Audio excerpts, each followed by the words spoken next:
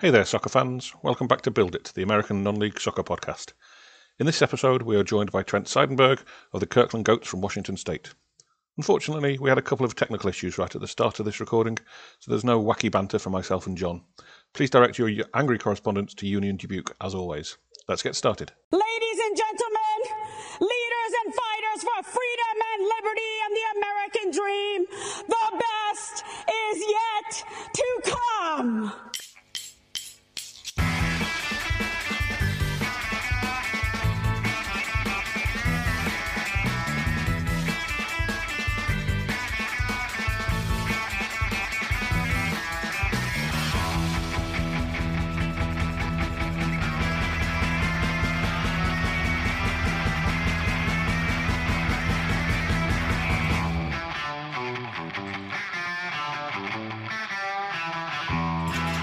Thanks again for having me. Again, my name's Trent. I'm a Pacific Northwest native my whole life. I grew up just south of Seattle, and that's where I really began playing soccer at a very young age. My parents threw me into, as most parents do, into rec soccer, and they knew about it, but it ended up being where all three of my two brothers and I all ended up going on to play college soccer. So we all went and actually played it's called Northwest University in Kirkland. So that's kind of how I got established in Kirkland, which is a town just east of Seattle. And so that's where I got started and was playing in college. And I think anyone who's played in college has experienced some amazing times, but also a lot of frustration with not necessarily the level of play, but kind of the season, the length, the trainings, potentially the injuries, because the college season is such a jam-packed, tight window, right? You get to training camp in August. If your team's lucky enough, you can make it to the postseason. I think if you go and win a national championship, you're playing into December, but most teams are done by the end of October or early November. And so after that, I would get frustrated. I'd have to go and do a lot of training on my own, and wanted places to play, but outside of, some Sunday league or whatever you have it, maybe some indoor, there wasn't a place to really start training again and look to actually grow in the game. So that's kind of how a friend and I at Northwest started Kirkland FC, kind of out of that frustration. We were looking for leagues to play in, and we came across the Western Washington Premier League, which hadn't started yet. It was kind of a new idea that someone had put out online saying we're accepting applications, looking to start this league application. Having no experience, never running a club before, our application was probably pretty lame, but we got accepted. So that ended up being pretty cool. So we were a flagship or one of the first members of the Western Washington Premier League, which debuted in 2018. So it was pretty cool that season. We went on to win the league that first season, and that was really cool for us. The second season saw us grow quite a bit as a club and as a league, and we added a bunch of teams, and I think we added 5 teams going in from year 1 to year 2. And 4 of those clubs finished above us in the table in the second year. So that was kind of a testament to the quality that we added. And I believe that we were even better from year 1 that in year 2. And so it was kind of showed the growth of the league in that way. And we were really looking forward to year 3 as we were going to implement a promotion relegation deal, but of course COVID kind of got in the way. So that's a brief history about me as a player, and then Kirkland FC. Cool. So the purpose of this podcast episode is probably going to be you picking John's brains as the man that can tell you all about how to grow a club in theory. No offense, John, but I just got a couple just from your opening rant. I just got a couple of questions that sprang to mind. When you said 2018 you grew as a club, what do you mean there? Yeah, so between 2018 and 2019, that was going from year 1 to year 2. We saw more people coming to games. We saw a much larger turnout to tryouts. We saw our footprint online grow a little bit. So it was kind of a lot of those things. Okay. And what sort of attendance are you pulling in? Well, non-paying attendance, I'm guessing. I don't know. Yeah. So our situation was kind of interesting. Finding fields in Kirkland is very tough. And there's not a lot of fields in general. There's 2 high schools, but to be able to play at one of them, I did the math, and it was like $1,500 a game, and so that just wasn't going to work out. So we ended up playing at a community college called Bellevue College, which I think now is a 4-year school, but they just had redone their soccer field, and it was beautiful, but they didn't have a gate.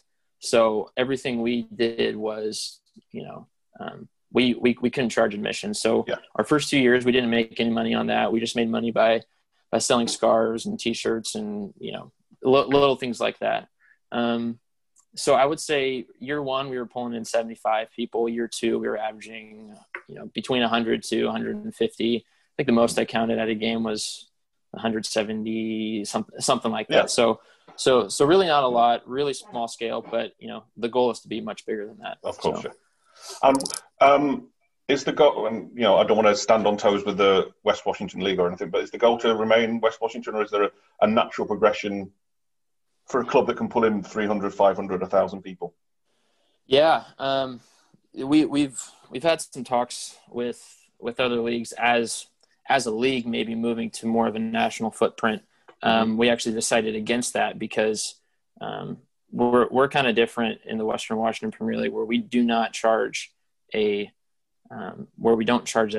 team fee for you to participate. So we actually keep the costs extremely low, as in none, pretty much, except for the few expenses we might have as, entering our league into the Adult Soccer Association for the state and things like that, really small stuff. So that's really attractive to us as a club because of the fact that we to date have not been able to really make money on our fans coming to games. We're keeping everything really simple has been good in that way. I think naturally, as growth happens, you don't want to just stay, where you're at as a league or as a club. You want to continue to grow. And so, I think one day, depending on, the scenario that we get in, we would move to maybe something quote unquote bigger, or with a larger footprint. But for now, we are really happy where we're at, and the league has grown as well. There's also another league similar to ours.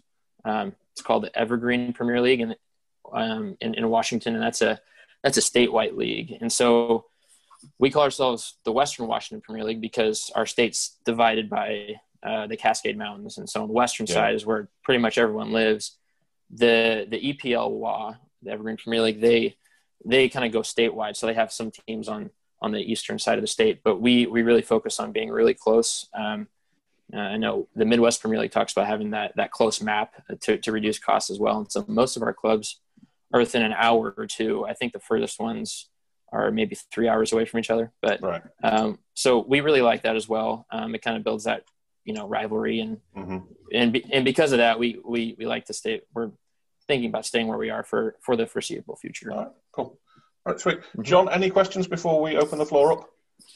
No, yeah. I got 100. Of course he does. Strap in. Interest. Okay, so no. Financials. And maybe these are some of your questions, but so you couldn't charge a gate. You made some money on some scarves, some merchandise, whatever. Your league costs are very low.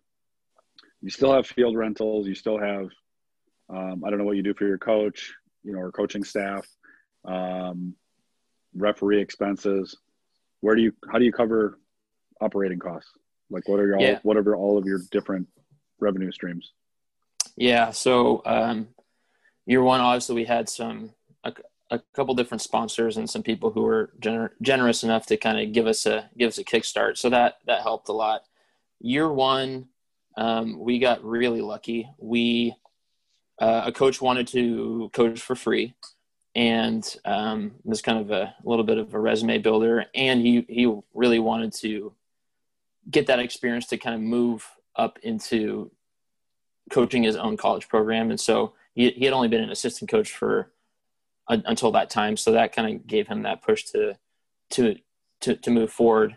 And for training, we got lucky too, is we were able to train at Northwest University for free, because that year one, pretty much everyone was a Northwest University player.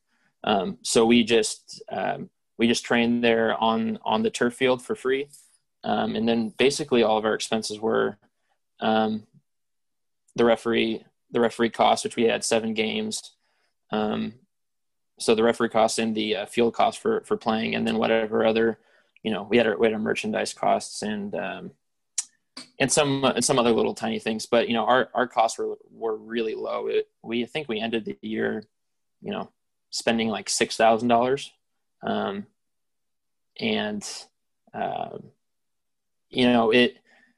that's kind of the trade-off, is we didn't spend very much money, but we didn't really. It could have been a lot bigger than it was in that first year as well. And so that's kind of one of the questions I actually had for you, John, was, do you find a direct correlation with the amount of money you spend to how much you could potentially grow? No. Well, okay, sure. Yeah, yes. If you could throw money at marketing, sure. Mm-hmm. But something that I've been coming back to the more we've talked to people is every bit of growth, or a great deal of the growth, is the contacts and the connections. And I don't know that money solves that. You know what I mean? I think, right. Like if I told Nick, hey, the board talked and you've got $100,000 for marketing, go crazy with Facebook ads and promotions and billboards and all that stuff. Mm-hmm. Mm-hmm. Does it get some people in the door, some people to notice you? Yeah. Does it necessarily mean that you have lifelong supporters out of that? And I don't know that that's true. Part of that's because we haven't been around. We're like you, 18 was our first year. We've never had the ability to throw big money at something and say, let's try it. Right. Because I could be completely wrong. And those that work in advertising would tell me that I'm completely wrong. But I think it's a mindset and a consumer education that what we are, who we are, and why you should support us. And I just don't think you get that from looking at a logo or a billboard or a pop-up ad. I think it comes from the experience of having a pint with me, having a pint with Nick, having a pint with one of our board members, having a pint with a player who says, hey, yeah, I play for this club. You should come check us out. And obviously pints are good, right? Well, why not? Right. Unfortunately, we haven't been able to go have pints with people and really kind of, for the last year, it's been hard to kind of keep those connections and keep those close contacts. So I think there's a certain threshold where is it worth marketing and advertising? Absolutely. But you can do so much of that for very low cost now that I don't think that money necessarily brings the boys to the yard, so to speak. I think one of John's unspoken mantras since we started doing this podcast that he's been drilling into me, unwittingly or unwittingly, I don't know, is boots on the ground, right? There's just no substitute for hard work. There's no shortcuts to this. We'd all love to set up a Twitter account and for it to engage with the community, and all of a sudden we get 400 people through the door. It just doesn't happen. You've got to go out there and glad hand people and kiss babies and do all that stuff. So it comes naturally to some people, doesn't come naturally to a lot of people, especially soccer people. But that's how you get 10 more seats, 10 more butts on seats, game after game after game. If you can grow, I don't know how many clubs are in your division, but if we're saying we've got 5 home games a season, that's very conservative, right? If you can grow your home attendance 10% game on game on game, depending on where you start, obviously, you've nearly enough doubled it by the end of the season from the start of it, and that's fantastic growth. Yeah, no, of course. That's all you can do. Yeah, and I think. Oh, go ahead, John. No, but that leads me to a question, Trent. Sorry, I'll shut up. I promise. No, you're good. What are you? I hear that. Obviously, you had some success in the field, and I think it's cool that you that was great, but it sounds like that wasn't or isn't necessarily your primary goal. So what is winning? Winning is wonderful, of course. We all feel that way, but are you trying to build more of a community-based, community-focused, a part of your community with a club, or is it just about winning on the field? Where's your priorities out there? Yeah, and I mean, I think whatever we do, winning will be one of the things that we say, okay, are people going to enjoy coming to a team where they win more than they lose? Probably. Will they come to a team even if they lose? If you do a good job, yeah, they'll still come. So I don't think that necessarily I don't think winning will ever be our number one. You know, if we don't win the league title or this or that every year, we had a bad year. I don't think that's it at all. When I first started this team with my friend, it really was more of a, let's put a team together for the summer so we can stay in shape, play some games, and so that we could be prepared for our next college season. And I was going from my junior to my senior year, and Kirkland FC did that. But what we quickly found out was that it was way more than all of those things combined. Like you talked about, being a community team is really important. You know, not just being there to win, not just being there to be a place for players to get some extra fitness in. We want to make it more than that. And so I think one of the things that has hindered us a little bit in that is because we have not been able to have that kind of game day atmosphere that we want, not being able to have a gate, and also not being able to play in Kirkland. We want to build relationships with businesses and people in Kirkland. There's through our network of guys that I played with and alumni through Northwest. And I used to work for an indoor soccer company called Arena Sports, which are fairly large in the area. I know all of these people who either want to play or want to come and watch. And that's one thing that needs to do, like you're talking about, going out, shaking hands and getting a pint with people and all of those good things. There's all of those opportunities. It's a great place to do that in Kirkland. And I think that's something that we were looking at this year to really double down on. We started reaching out to a lot more people early on in 2020 before COVID hit, saying, hey, we want to partner with you or all this and that, and just talking to people and saying, this is what we're about. Whether you're a player or a fan, come and be a part of this, and have it be a little bit more than just let's go win trophies. Because at the end of the day, I mean, a trophy's great, but 2018's done.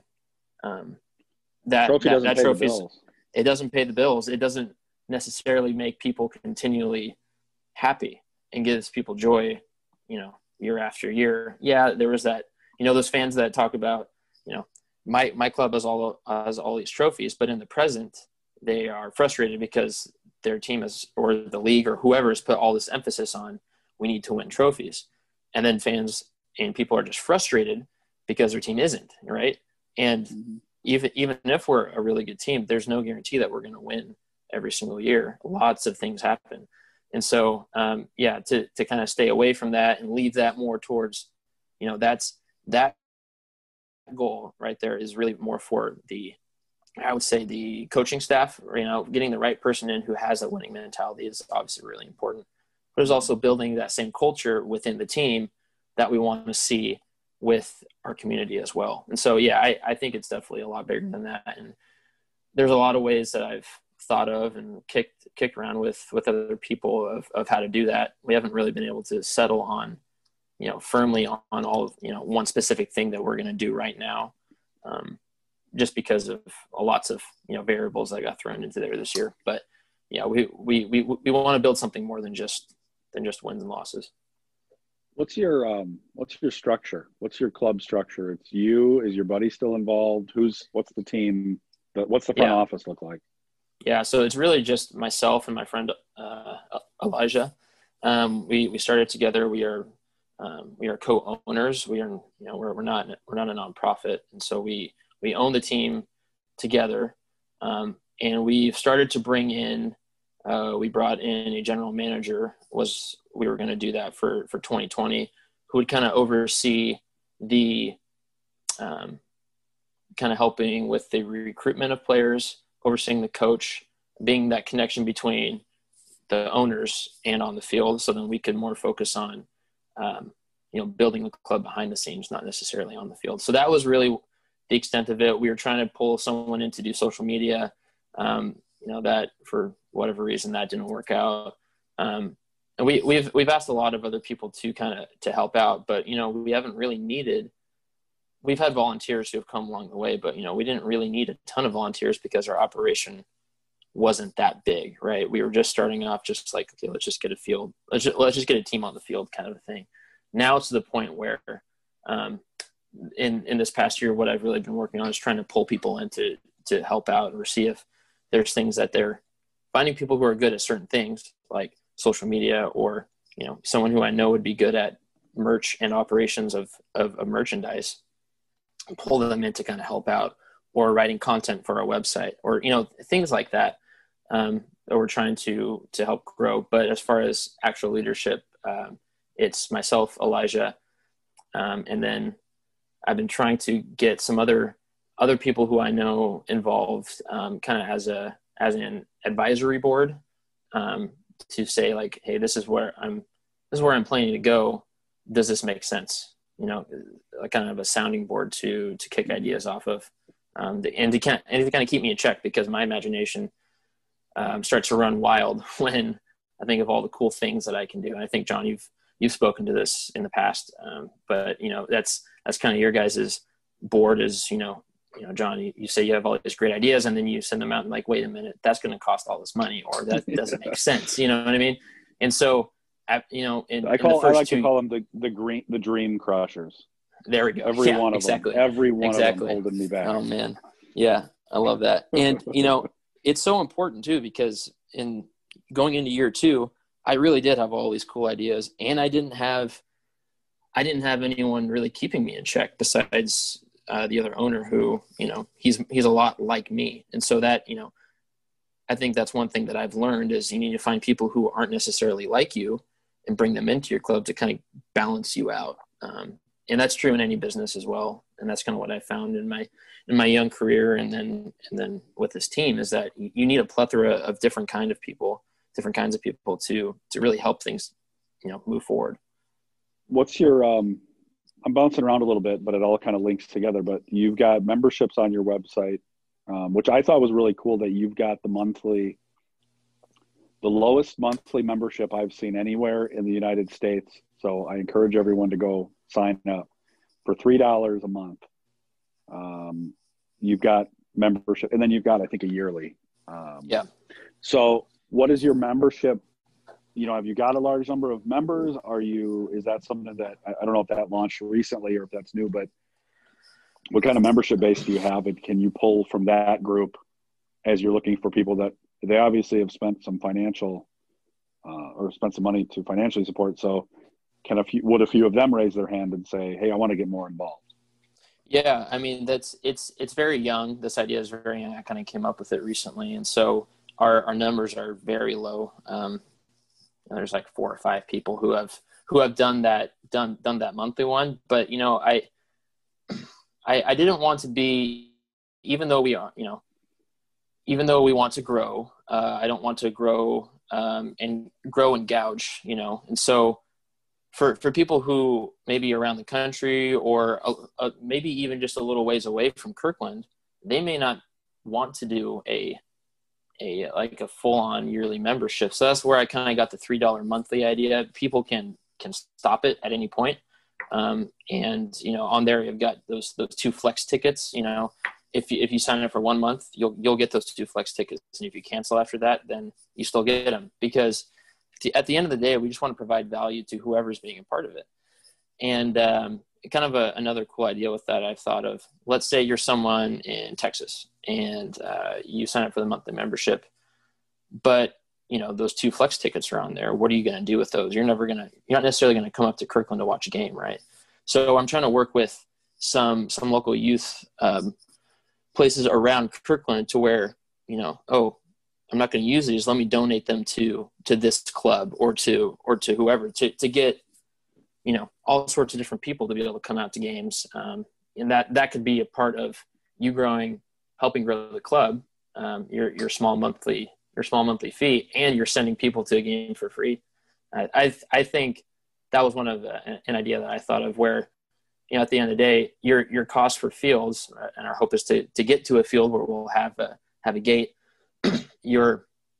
It's going to be a fixed cost, right? And so giving away tickets here and there, or giving them away for really cheap, isn't going to be a big deal. You're not making as much money, but at the end of the day, it's not really about that. It's about building that community, right?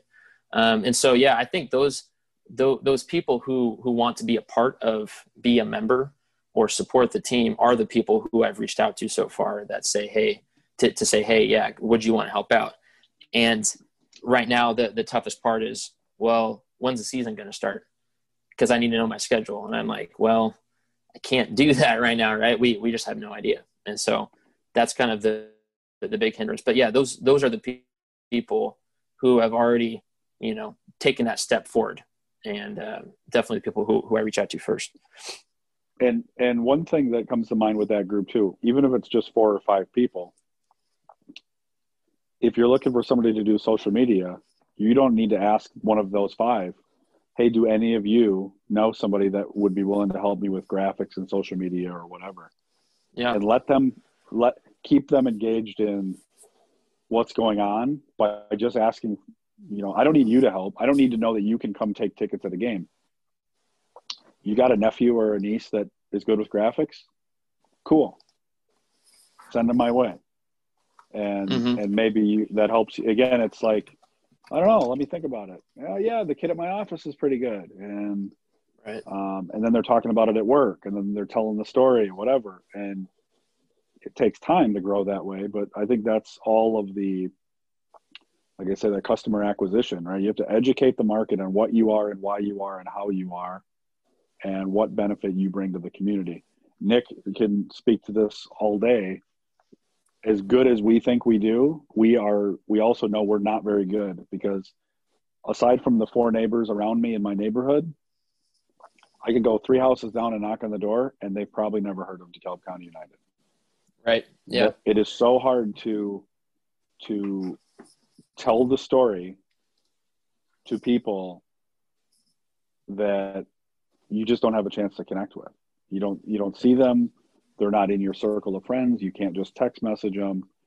There's just so many layers to it. And I think having that slow, steady growth is okay, because it's better. It's stronger in the long run. You're building a better foundation than an artificial, hey, we're going to have, I don't know, Drew Carey's going to be out here to kick the ball at halftime. He's a Seattle guy, right? So I can say that. So, hey, Drew Carey's going to be here, and you get 3,000 people out to see Drew Carey, and then they never come to another game. Things like that are the artificial pop sort of thing. Right.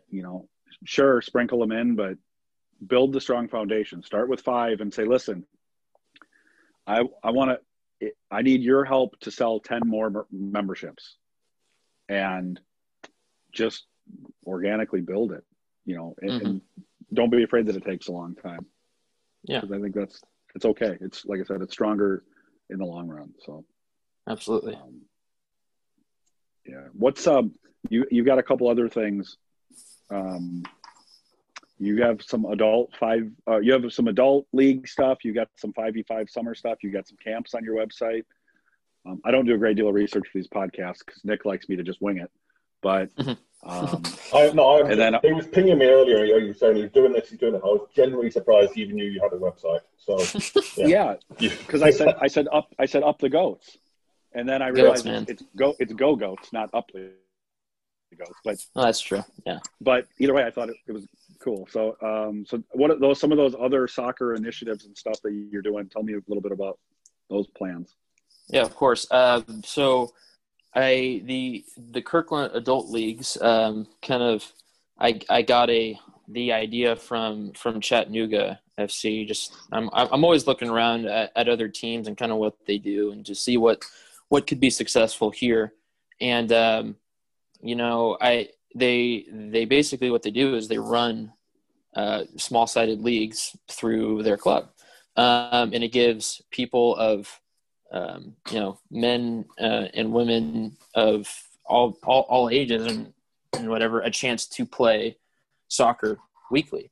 And that was one thing that I really enjoyed when I was going to Northwest was I was working at Arena, so I was playing indoor 2 or 3 times a week, and then I was joined a men's league in Seattle. But in Kirkland, there's really not a league to play in. And so to do that, you have to go a little bit south or over to Seattle or go and play indoor. And so I thought, well, I have this group of guys that I know that get together every Wednesday and Saturday and play pickup. That would be, there's like 100 or 120 of them right now that would love to do this, I think. And you keep the costs low, of course, and they don't have to be expensive. I've already done the math, and you can keep it pretty low. But then it's a way to get people involved, not only just having them come and buy tickets to your game and say, here, buy this. You're actually providing them with the thing that they love the most, which is playing or being around soccer. So that was kind of the idea of the adult leagues. We haven't kicked it off yet. And then the 5v5 summer tournament was kind of my idea as a precursor to the leagues, and this is of course all assuming that, things will be normal and we can go back to playing. But, we put out a summer tournament where, you get your team together, it's $120 or something like that.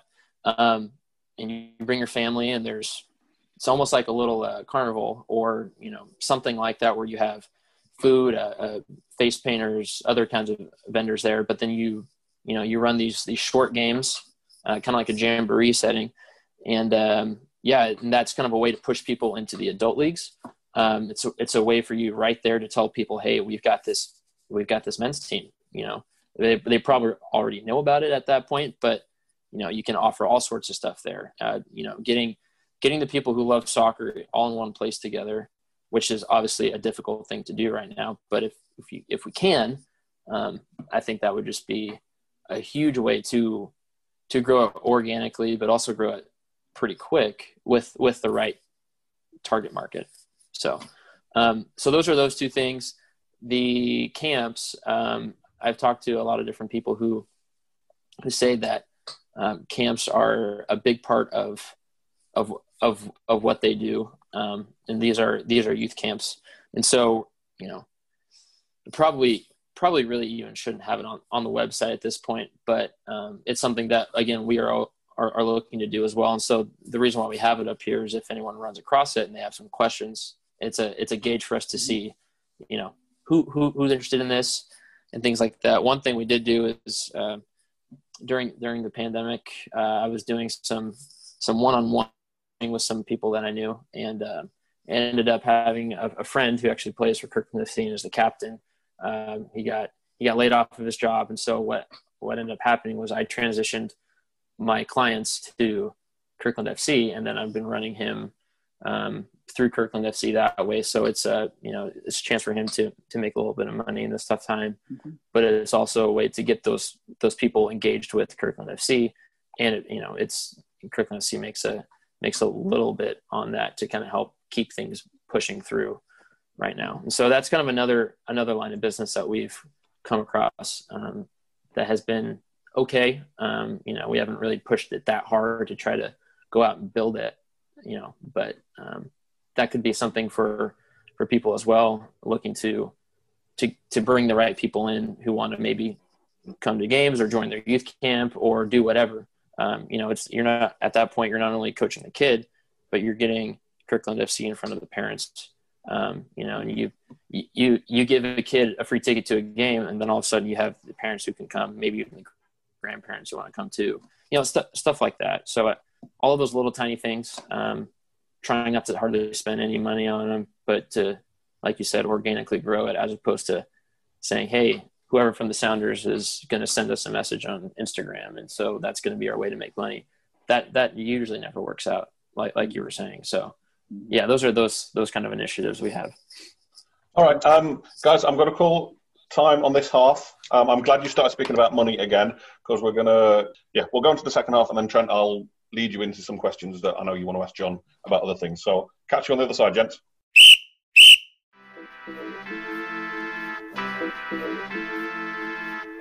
All right, guys, welcome back to the second half of Build It with myself, John, and this week, Trent. Trent, when you first reached out to us, the email involved a lot of questions about sponsorship, which I would guess you're fairly eager to ask John about. So the floor is yours. Yeah, I think that's one thing that most people have running a club or when you start a club will have questions about. So I think this would be beneficial to people. When you're going and talking to different business owners and people like that, do you present them as sponsorships or do you present them as partnerships? And could you, if they are different, could you explain the difference between the two? Boy, this is the part where I have to act like I'm a seasoned veteran and a professional, and I'm far from it. But speaking to our experience, I think you can attack it anyway. A sponsorship, this is how I define things in my head. A sponsorship is you provide us with money. In return, usually we give you something, whether it's a banner or we put your logo on something, and there you go, bing bang, you're a sponsor. To me, that's where the transaction's done, right? We got the check.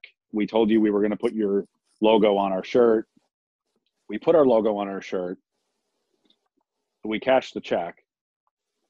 Sponsorship complete. I think ideally those sponsors remain partners and they promote the club, through their channels.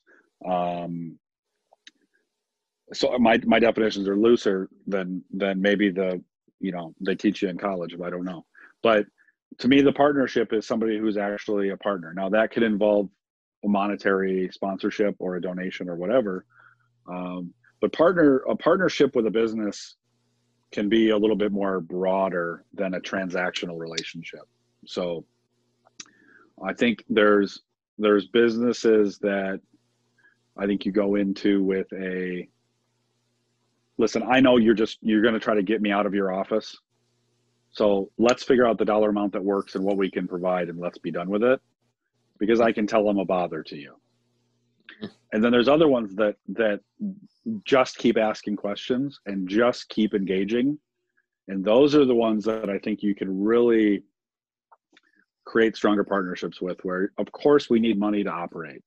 And the good things that we try to do in the community can't happen if we don't exist. And we need the community to provide that financial support so that we can continue to be us and have an impact. However, I think if you can find more partners that promote the club, whether it's through their social media, whether it's through just retweeting your own stuff, whether it's whatever, that are truly like a partner and want you to succeed, I think both are necessary, if I'm explaining that right. Yeah. I think both are necessary, but when you are, I think we all are at this point now where we're like, okay, we feel like we're going to be able to play a season next year. At some point, it needs to be appropriate that we have to go boots on the ground again, even if it's in a virtual format, but we have to go start sharing our story. Mm-hmm. So I think you can approach it a lot of different ways. I a lot of times, and I haven't done much of this in the last year, of course, but a lot of times I go in and I sort of ask for both. And I'm not afraid to explain that to people that, hey, we have businesses that write checks and we never hear from them again. And we appreciate the check. But we equally appreciate somebody who can't write us a check, but will stick a half-page flyer in every bag that they hand a customer. Mm-hmm. And all those things go to all these people that buy from their store. And then those people actually come out to a game. Mm-hmm. And those things can be just as powerful as a $500 check or whatever it is. So yeah, I will explain that to people and say, listen, what if you don't have the money to kick in? I get it. If you're a grocery store, hey, will you stick this little postcard about Kirkland FC in every grocery bag for the weekend? We just do that for the weekend. And I don't know where that that's one of those things that's tough. You put a promo code on it so you can track that they visited your website and bought a t-shirt. I don't know, but it's brand awareness. It's something. And if they're willing to do that, it didn't cost them any money. And if they're willing to do that, it's easier to go back to them again. Once you've asked somebody for money and they've given you the money, I can go back to you next year, but that's it. The relationship's almost done. So, right. And I think Nick said it earlier, all of it, you mentioned, Trent, that you guys had 4 or 5 or a handful of different ideas of different things to try. And I think you got to try every one of them. Somehow at the same time, you have to try every one of them because there's no magic button for any of this at this level that I've found yet. It is absolute hustle, making connections, networking. And as I've talked about in the last, a couple of podcasts, I mentioned watching Disney movies with my girls. And I've seen these movies 1,000 times. And I'm shooting a text to that dude that I played soccer with 18 years ago, going, "Hey, Right. did you know we have a club?" And then they go, "That's awesome." And then I send them the website, and then I send them the merch link. And then 6 weeks later, I see that they buy something. Right. It's constant, relentless pursuit. Yeah. Yeah. Is that, I know for some people that kind of comes naturally, but the whole sales process and following up with people and talking about yourself, because I mean, it's, you and I and anyone who's been a part of a club understands that, the club is really most of the time the people, right? The people who represent the club.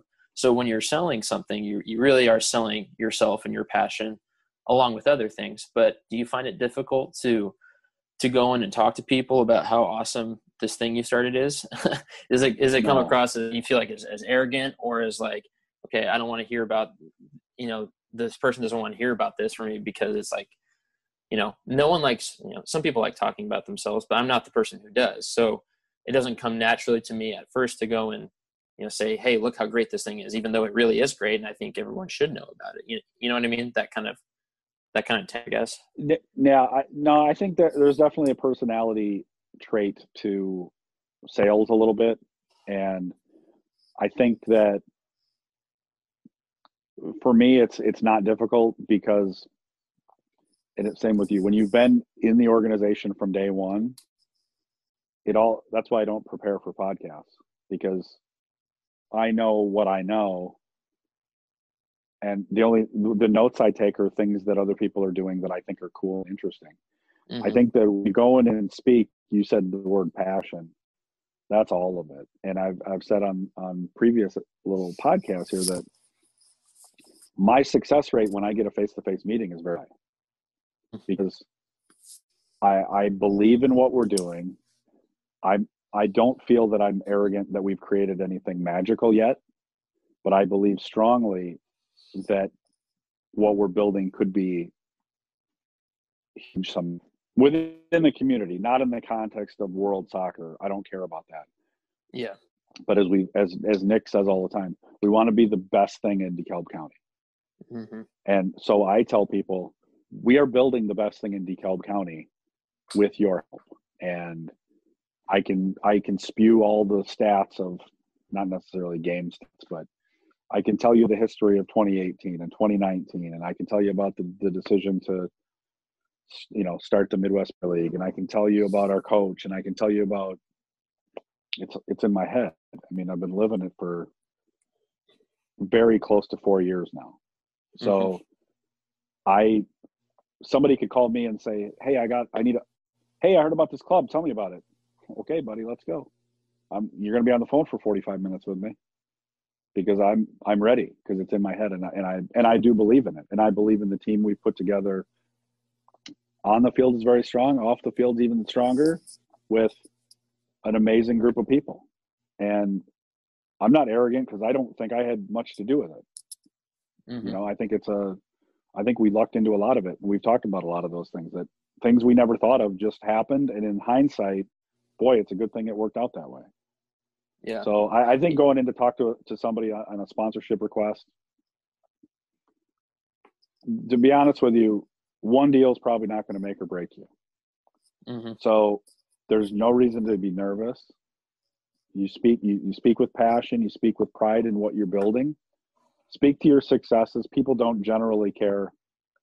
A business doesn't generally care about trophies, but they do care Right. that, hey, we had 75 people, and then we had 125, and we're looking to do this, and I need some additional support because I want to find us a facility to call home where I can host those fun game day activities and those, put the full quote unquote semi-pro thing together. And I can't do that if I don't have a fence around the field. So I need support to get to this next level. And in return, I'll give you A, B, and C. Mm-hmm. So yeah, I think you sound prepared enough that when you go into a meeting and you know enough about what you're doing and why you're doing it, that shoot your shot. And then if they don't want to support you now, then, well, you'll want to next year because you'll miss out. You're going to miss out this year, so you'll want to next year, and I'll knock on the door John, in a year. What was that piece of advice that Steve Duran gave you all those years back about getting knocked back? You're going to 19 out of 20 are going to say no. 19 out of 20 people you talk to are going to say no. And I think that, well, and we talked about that. That was one of the early podcasts, wasn't it, Nick? We talked about that, and I think you go for that. And you might be in the same spot, Trent, where, if you sit down and make a list of businesses that somebody that works there, and just start with 5 that you go, hey, whatever, my buddy's uncle or one of the players' dads owns a company. Be professional. I always try, when possible, I try to act semi-professional, right? I'm still a local guy, but I'm taking this seriously. So I'm either, dressed halfway nice. I'm not in a t-shirt. I'm not coming to ask money for a Sunday league or little league baseball or whatever. We are about to be the biggest thing in DeKalb County. And I'm going to show you why. And we're not there yet, but that's the story, and that's the goal, and that's the dream. Right. Yeah. I mean, I know I did a little bit of sales for a youth soccer franchise, and you're right. You get a lot of no's. And so I think that anyone who is going to want to do this or who's in there already probably knows, but should expect to get no a lot. I went into one recently, this back in December. It was a story where it was like a year and a half ago. This guy who owns this company said he wanted to be a part of FC and somehow. So I call him and text him, nothing, radio silence. I go to his office. He's not there. He's on a trip or something like that. A year and a half later, he finally comes around. And so I get to meet with him in person. And the second time I get to meet with him again. But, it's not, even once you get to that point, it's not always, because what I found moving forward in that talks was that he really wanted to change what Kirkland FC was all about at the core. Everything he was saying sounded really cool and nice and make all this money, blah, blah, and how he was going to help us do that. But, it would have been a completely different club at that point. And so I think that's one thing that I've learned, and may speak to this too, going into these situations, knowing exactly who you are, knowing how far you'll bend without changing who you are. And maybe you can share if you've ever had any experiences like that where someone wanted to kind of almost take over what you were doing, because that's happened now the second time. No, and honestly, I've told people, like, I would welcome somebody that wants to get that involved. I mean, I'm not saying that conversation would go the way that our board wants it to go, or you know what I mean. If somebody wants to come in and say, "Hey, I like the thing," but I'm going to change the name and change the, well, yeah, like you said, well, that's not the same club then.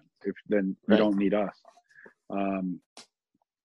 I think those people, though, that somebody that's put that much thought into something like that, I think I would try to stay engaged with them. because I don't know if this person like comes from a spot of financial fortune, but you know, the money, boots on the ground, you need more than money.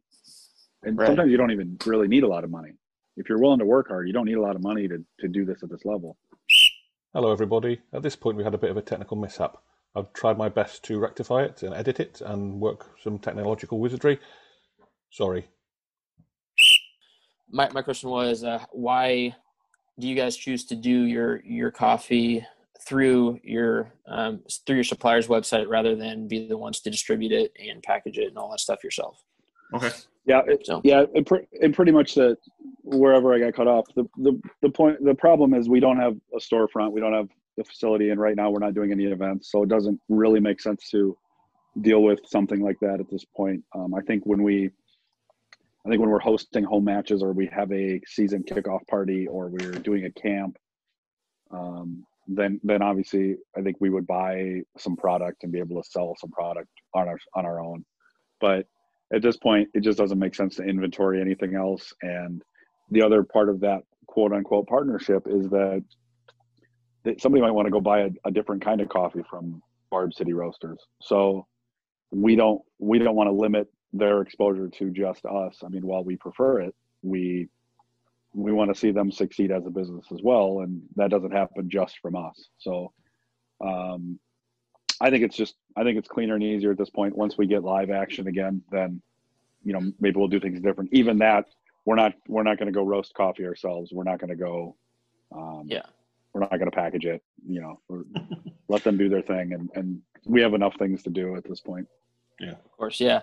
I think a follow up to that is, I know, because like I was saying, Snohomish County, I think they're the ones that, as far as I understand it, you know, I bought one from them just because I was, you know, supporting clubs around the area, and I bought directly through them, and they shipped it out and all this stuff. So I was just, it's just different ways of doing things, and obviously different areas of the country, things cost different, whatever. There's all sorts of reasons why we do things different, but I was just curious on that. And it's time. It really all comes down to time, Trent, because we sold we're selling some of our old game worn jerseys. We got an order last night. I saw it this morning. I went and got it out of my basement, and I printed a shipping label, and I packaged it, and I taped it, and I put it in the mailbox with a little red flag up. It didn't take me long, but that's not my day job.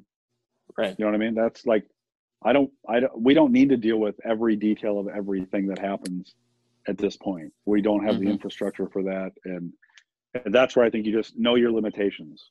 I just know that you and your partner have to be all things at this point until you grow that volunteer group, that you got to pick your battles. You got to figure out what's the best thing I spend my time on right now. Yeah, absolutely.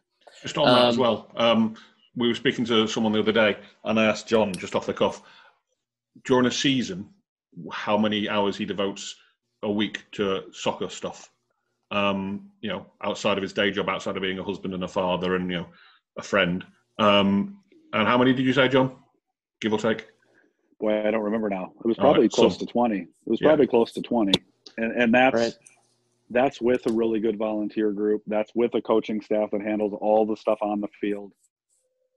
It's, again, I think my strength is, and Nick, you probably will tell me, I might have others or different, but my strength is networking and everything that comes from that. I'll say, Nick and I'll be chatting shit, as they say, and I'll go, hey, guess who I talked to? He goes, oh God, who's this? And I talked to so-and-so that knows so-and-so who runs the so-and-so. He goes, of course you did. And I think I've identified that as, while I would love to coach and I would love to do this and I would love to design merchandise, that's not my thing. And you just have to let go of it. And I've loved to play at 39 years old. I'd love to go try to play just because I'm only getting older. But it's not the best interest of the club. So, you know, limit my exposure and do what I can and do what I think is best for the club in my role. I think that's one of the hard things when you're in a smaller group or just you and one other person or just you. You have to be everything, and that's extremely difficult. Oh yeah, I mean, this is a conversation for another time. But year 2, we were planning to have a coach that fell through, and then I ended up getting injured, really bad knee injury, and so I ended up coaching. So I ran the game day beforehand, got everything set up, had a few people helping me out, but I coached, who, as you remember, were mostly my friends and older brother, younger brother, and a bunch of other people. You know, as much as I think people respected me, one thing you should never do as a club owner or person who runs a club is also be the head coach. I firmly believe that. I think I did the best I could, and I don't think it was good enough for the players and for the club itself. And so it's a testament to what you were saying. Really know your role, fill in when you need to, but if you can, go and find the people to help slide into those slots, because it just it can do wonders for your club, or it can hinder your club. So but it also allows you, though, Trent, now you have that opportunity to say, hey guys, I did the best I could, and this was, we're maturing as a club. That wasn't good enough, and I'm stepping away from that, and I'm stepping away from all of you so that I can focus on this, and I'm going to bring in somebody. And I think that's something that you explain to your guys and say, yeah, it's hard. I don't want to be that close. I had guys playing on our team that I play Friday night rec with, and or against, and they know I can't ball like they can, and I never really could. So I don't want to be on the sidelines telling them what to do, because I think that's a weird dynamic. And I consider some of them friends. I have nothing to do with it. Go talk to the coach. Unless you got a sponsor you want me to talk to, go over there. Right. Yep. And I think it's good to separate that. Yeah, that's just the truth, straight up truth. It's just not worth it at that point. Yeah. Okay. So when you're asking for sponsorships and trying to land those, do you ever wrap in tickets and season tickets into those sponsorships for businesses that you go to? We are getting a little bit more into that, and actually that's some things I've picked up doing this podcast from other people. Yes, I think we are going to be pursuing that more. As I said, you kind of get the read of somebody pretty quickly if they're just taking a meeting with you reluctantly, just because you've bothered them for so many emails and texts and calls. And you get the idea if they actually want to come to a game. And if they're in a business where you go, yeah, absolutely. Hey, why don't you invite all your employees out for a night just as a thank you? I'll give you the tickets. You can give them to your employees. We've tried some of those things as a thank you to our sponsors. Nick, you might remember that. I did that a year ago, 19. And I said, listen, you 26 businesses, we can never thank you enough. But here's something we want to do. However many free tickets you need for this coming Saturday, send this. We did a Google form. Send this to all your employees. They can all bring their families. They can all have 3,000 tickets if they want. Just sign up. We'll have them at will call, and then send them to the game as a thank you for supporting the club. Yeah. I'm embarrassed to tell you how little response we had from that. So surprise, that's where I learned, okay, so we tried to give this away. I don't know if those contacts at 26 businesses actually forwarded it to their employees. Did they not follow through? I don't know. I think you just have to, the people that really engage and respond to your emails. And I used to send, Nick, do you remember I did in 2018, I did a weekly email to sponsors, or maybe every couple of weeks. Hey, here's the results of the last couple of games. Next week, we're going to Dubuque. The week after that, we're going to Aurora. We had X number of people at the games, blah, blah, blah. Weather was great. Beto scored a hat trick, just to engage them. So they hey, it was kind of an email from the president every couple of weeks. So they knew that, they actually see the season started and they this and that. I never really got a lot of feedback from that either. I mean, once in a while, there was always one that would engage all the time. Right. And then everybody else, it was kind of like, are they just going to spam? Are they reading it? Do they care? And then I found out from 18 to 19, when you go back and say, hey, would you like to support us again? You get to realize the ones that it was, I actually care what you're doing, or I don't care what you're doing. Right. I have a business to run and things like that. So Yeah. I think anytime, yes, you can roll tickets in. I know this is what soccer guys do. We talk. If you can get tickets in and get them to use the tickets, for sure. Because butts and seats translates into sponsors next year, I think. Right? When you say, hey, I went from 175 at a game, now we average 500. People go, oh, that's a freight train I want to be on, because next year it's going to be 1,200. And butts and seats is that's what the brand exposure is. It's people showing up. Yeah. Same line on that. Kind of two questions to this. Do you guys live stream your games? And then how important is that to all of this stuff, to sponsorships and things like that? Because, I mean, especially now, not knowing what's going to happen, who knows? We might be able to go back and play, but, local authorities may not allow us to have that many people back into stands. So how important will live streaming be for all parts of this, of clubs this next year? I think it'll be extremely important for some. And Nick's giggling because these are things we've talked about very recently, right? We are prepared as we can be in December for a completely fanless, sponsorless season next year.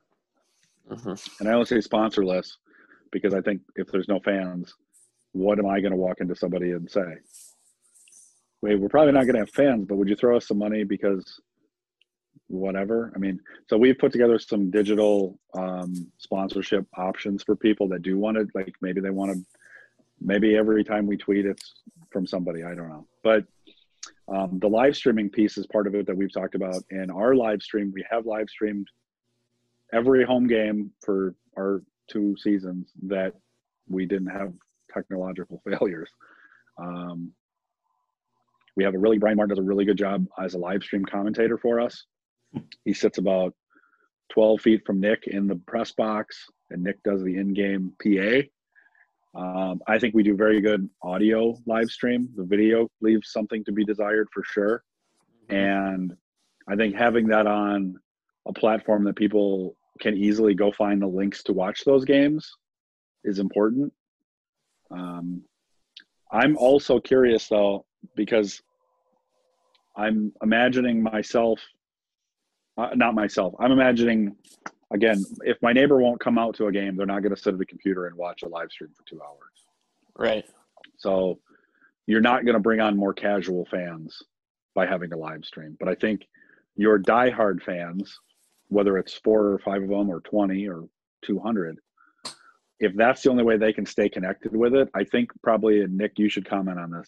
I think there's a way through your social media and through your marketing, you can garner some excitement for this live stream that's going to be on at 7:00 Saturday, especially if everybody's still stuck at home. Right. Well, then also it's. Oh, sorry. Go ahead. No, Nick. go on, Trent. It's all right. Yeah, I mean, I know a lot of clubs don't necessarily, video their games anyways, but I mean, right there's a ton of content that you can pull from, whether it's goals or saves or whatever else that you can put together as future promotional content for the next year, rather than just photos. Everyone loves watching a highlight reel or this amazing goal that was scored or something like that. You know what I mean? It's more than just live streaming it in the moment. There's a lot of uses that you can use that video for. So absolutely right. And I think that's one of the things that we could do a better job. And that's, doing video editing is a job in itself. Yeah. Even if it's just getting online and cropping and doing stuff, especially in a season where you're going to play a game a week. I mean, that's a furious schedule for a video guy doing it as a volunteer. I think that's more like, yes. I mean, there's so many more things that I feel like we could do, but there's only so much we can do right now. And not only with COVID, but just, we're all volunteers. Like, what are we, there has to be a limit to what we put into this. And we don't want to get to the point where we pass the point of having fun doing it. Right. Yeah, I don't know if you've looked into live streaming at all. The service we use is MyCujo. I know there's a couple of others out there. And on a personal level, I didn't get on with the interface, but I think that was probably me being a technological Luddite rather than anything else, because they certainly seem to be popular and successful. But as services go, you can't really fault it, right? If your mum wants to watch you play, it's very easy just to give her the link and away you go.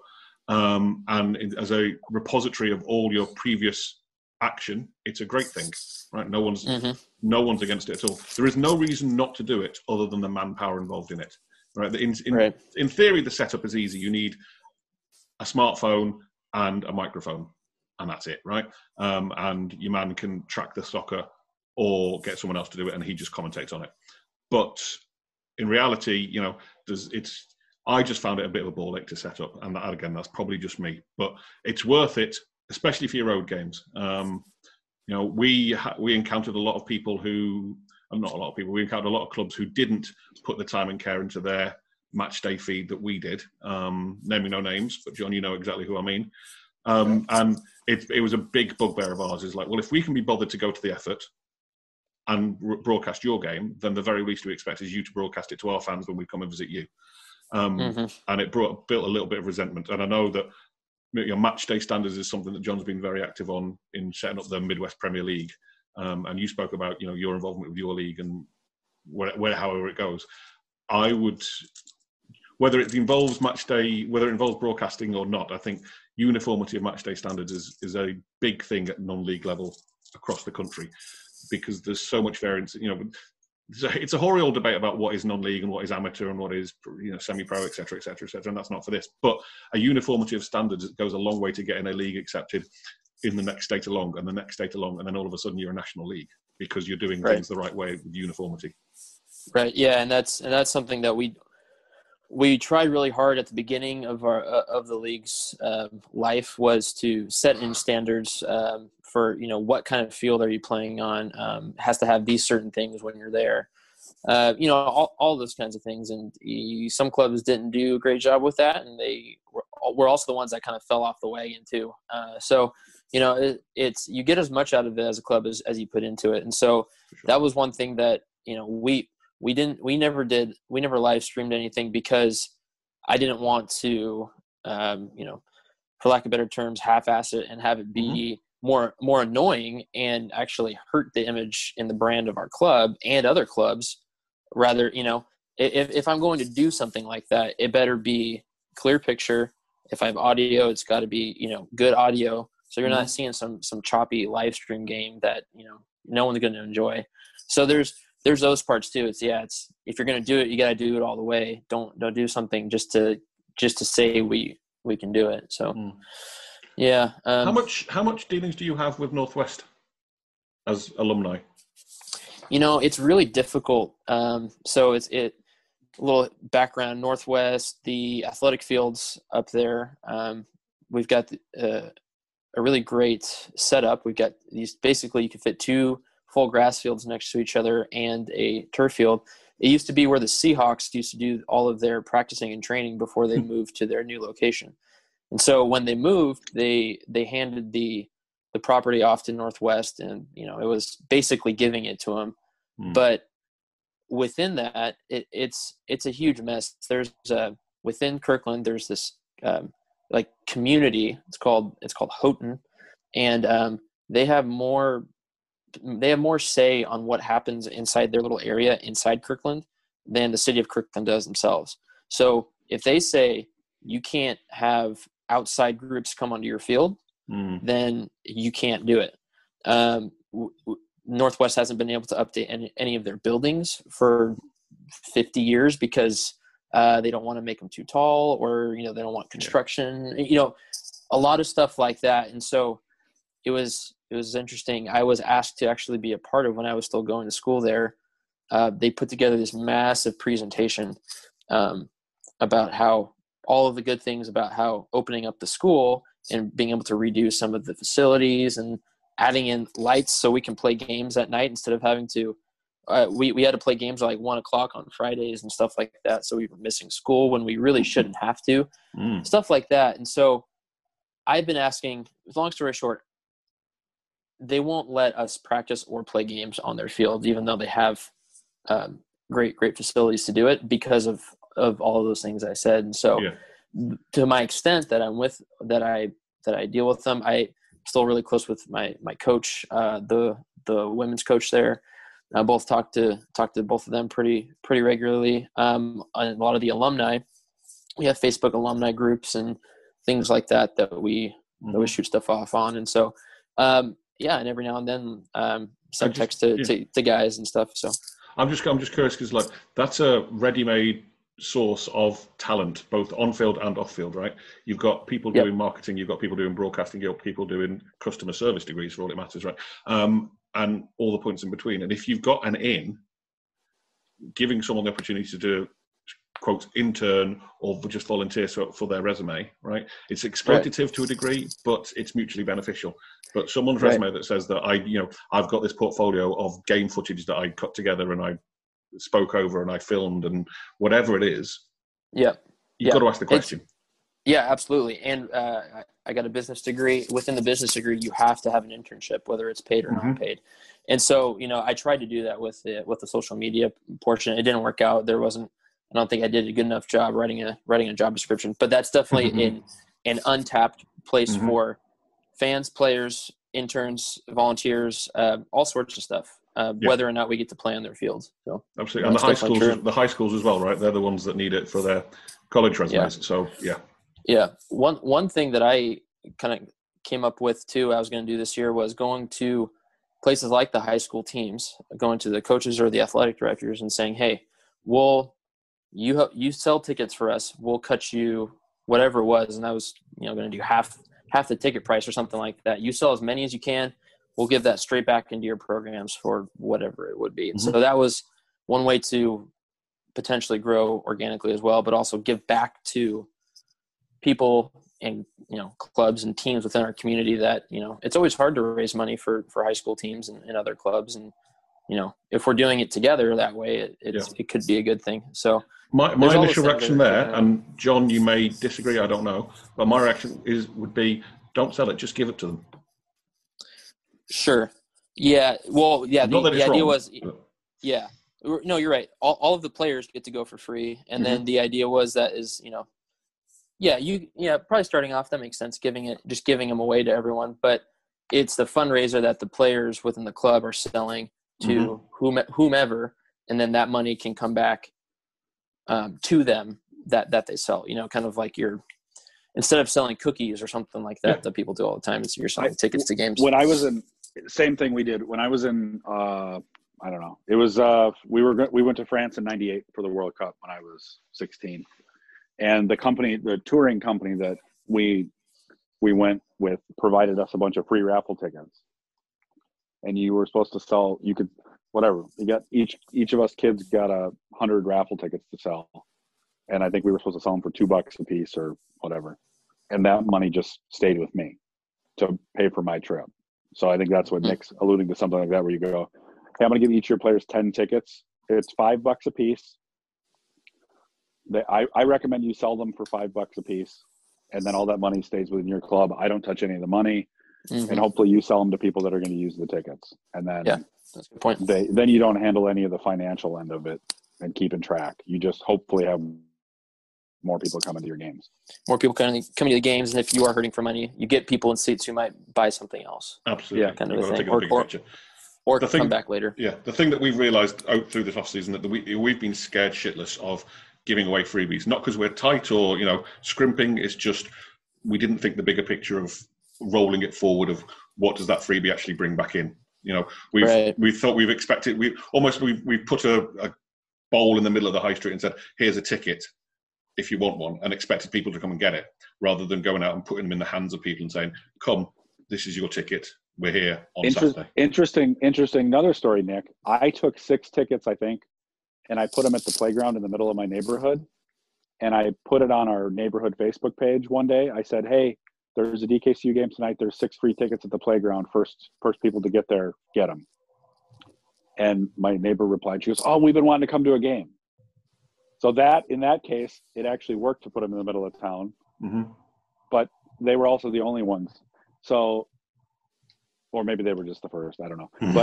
But I think that's the way you do that, right? If I go through my phone and find somebody that I haven't talked to in a while, but listen, haven't seen you in a while.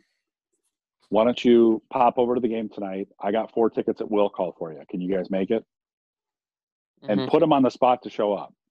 Yeah. And Nick, look at our volunteer group, right? We got 12 people. If every one of us did that with three groups of friends or families that we have and brought 12 extra people to the game, and I think that's what Nick knows too. If I get free tickets to a game and I bring my kids, I'm going to the merch table. I have to. I'm obligated. Geez, I didn't pay anything to come in. I might as well buy a shirt or a scarf. And wow, we had a great time. We'll definitely be back. And I think those are the tricks we talked about it at our meeting the other night, Nick, that we have to create a plan of action to bring people to the stadium, assuming we can safely do so. Yeah, you're in a slightly different position to us in as much as you are, as we said, in a soccer hotbed, right? But as the wider picture, we've got to stop trying to think of positioning ourselves as soccer clubs, because there's a cultural shift to make people come and watch soccer, right? Unless it's a youth soccer game where mum and pa are sitting in their camp chairs, very few people go and watch adult soccer.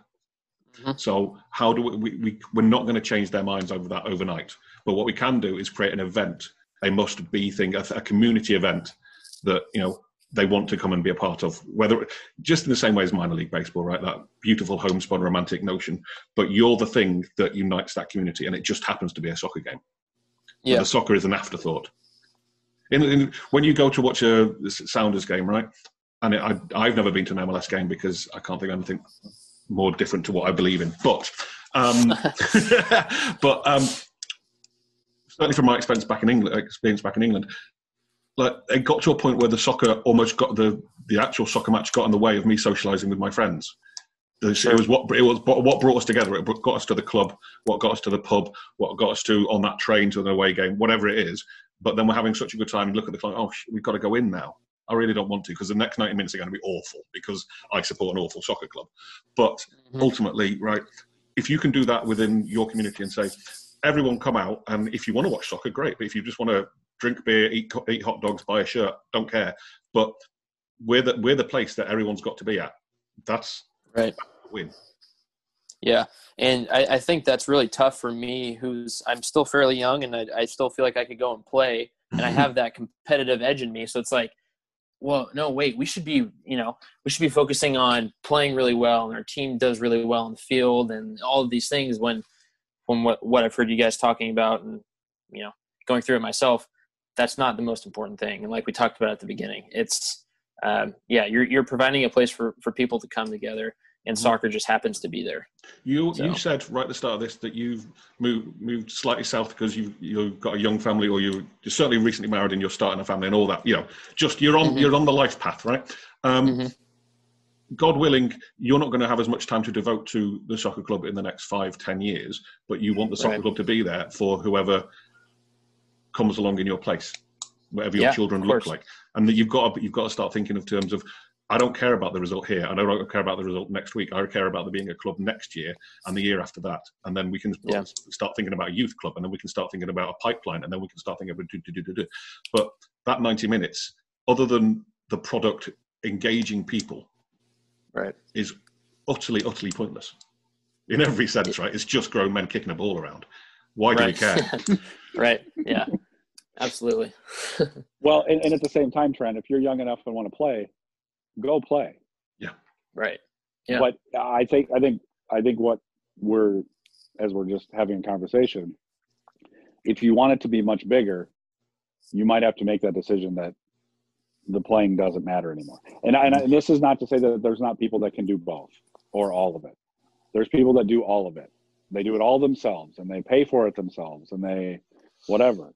But Nick and I are strongly opinionated that doesn't become sustainable long term. So Right. it's about you just deciding what do you want?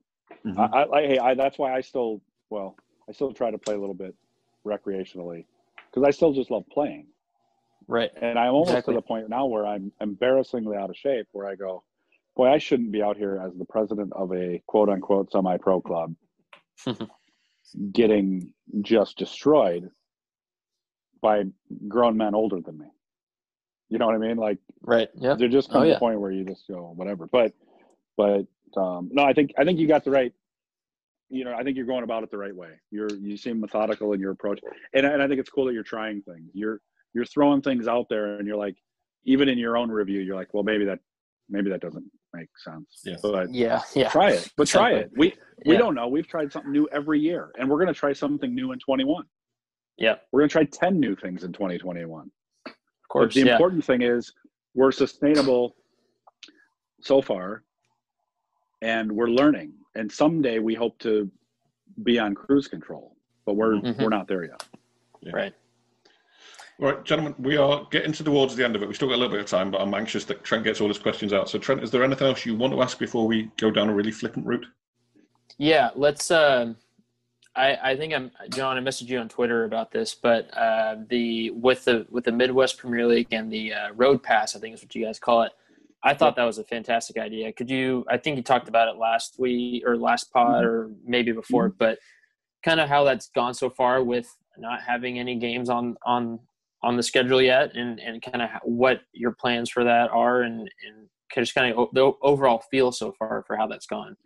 Yeah, it's gone pretty good. It was an idea that we had, that we want to encourage road support, because I think butts and seats, your sponsors don't care who's there. If they see full stands, they're happy. So we want to encourage those rivalries, and put it in front of the board, and the member clubs voted and decided, let's give it a try. And the money stays within the league so that we can offer, maybe it's continuing education, maybe we can have a guest speaker come talk to the clubs, maybe it's travel money, maybe it's money to pay for, maybe that road pass, we make $100,000 and we can offer some prize money. That's not currently in the budget, but maybe it could be because of the road pass. So I don't think you're going to have, especially in December, right? We won't have the schedule out for 2 more months. I think because it's $20, it's almost like, I just want to support this project. It's not, I want to go support my club, but I know I might only make 1 or 2 away games. But I want to support the project. I want to support all these clubs around us, because all the clubs around us make us stronger. So I think maybe before this actually gets released, we've talked as clubs, and we're going to start releasing some standings, a league table for where the road pass sales are at, which should be fun and create a little bit of interclub banter for the next 6 months, and certainly between the supporters. So we're excited about it. Again, trying something different. If it works, we'll do it every year, and if it doesn't, maybe we won't. And so far, so good. Yeah. No, it's just cool. I think it's a way to, like you were saying, get people involved, not just at the home games, but of course you're not going to have hundreds and hundreds of people probably riding out to middle of nowhere to go watch you play. But 5 or 10 people, that's a big deal to have those people in the crowd. So, and the supporters tell us that's the best bonding experience there is to go to a road game. Of course. So if you can get your supporters to go on the road, they're going to come home. Yeah, exactly. Maybe one last question for both Nick and John. What's been your guys' greatest joy in doing this whole thing so far, even with the difficult times this year? What's one thing that you would point people to who might be looking at doing something like this and say, this is one of the reasons why we love doing this? Go ahead, Nick. As an outsider, I'm super excited about where American soccer is. Right, it's a long way from perfect. You only have to go and look on Twitter, and you only have to watch Men in Blazers. I hate Men in Blazers so much, but I feel like we're doing a thing and we're making a positive change. And the more we do this podcast, the more we do the stuff on Twitter and the more the club startup packets and other stuff John and I have got going on, the more we engage with people like yourself and guys up in the nowhere in Wisconsin and in Nebraska and wherever else we talk to that are on the same journey as us, and we can help them and they can help us. You know, I alluded, I don't care about MLS. MLS doesn't care about me. But if we can create a DeKalb, a Kirkland, a Aurora, a Rockford in every single community up and down across the country, then we're doing it right. Then the game that we all love will grow without Don Garber and without Men in Blazers and without the rest of it. Who cares? You know, it'd be great for World Cup qualification for you guys. But it's a different sport. It's a different thing. We're trying to build a community. We're not trying to affect the globe. We're just trying to affect, next door. Yep. John? Yeah, I agree with all that. You've got a minute, and John. I think short term, I think the networking and the friendships I've been able to make doing this soccer work, I think just met some really amazing, cool people, and I'm looking forward to the next 20 years of continuing to make friends across the country and within our own community, people that I didn't know before. So I think it's a worthwhile journey for anybody willing to do it. Yeah. Trent, I'm sorry, apologies for cutting out this short, but there you go. That's what you get for free. It's been a pleasure meeting up with you, Trent. We'll be in touch. Keep in touch with us as well. Good luck with everything that goes on in the future. And don't feel afraid to reach out if you need us again. Well, thank you both. Thanks, I really Trent. appreciate your time. Yep. Nice to talk to you guys. Cheers, Trent. Now we shall return. We were so glad we could make it, but so sad we gotta run. Well, it might be a long time till we raise another glass. You can rest assured that next time we'll have ourselves a laugh. Yeah, we'll have ourselves a laugh. Away.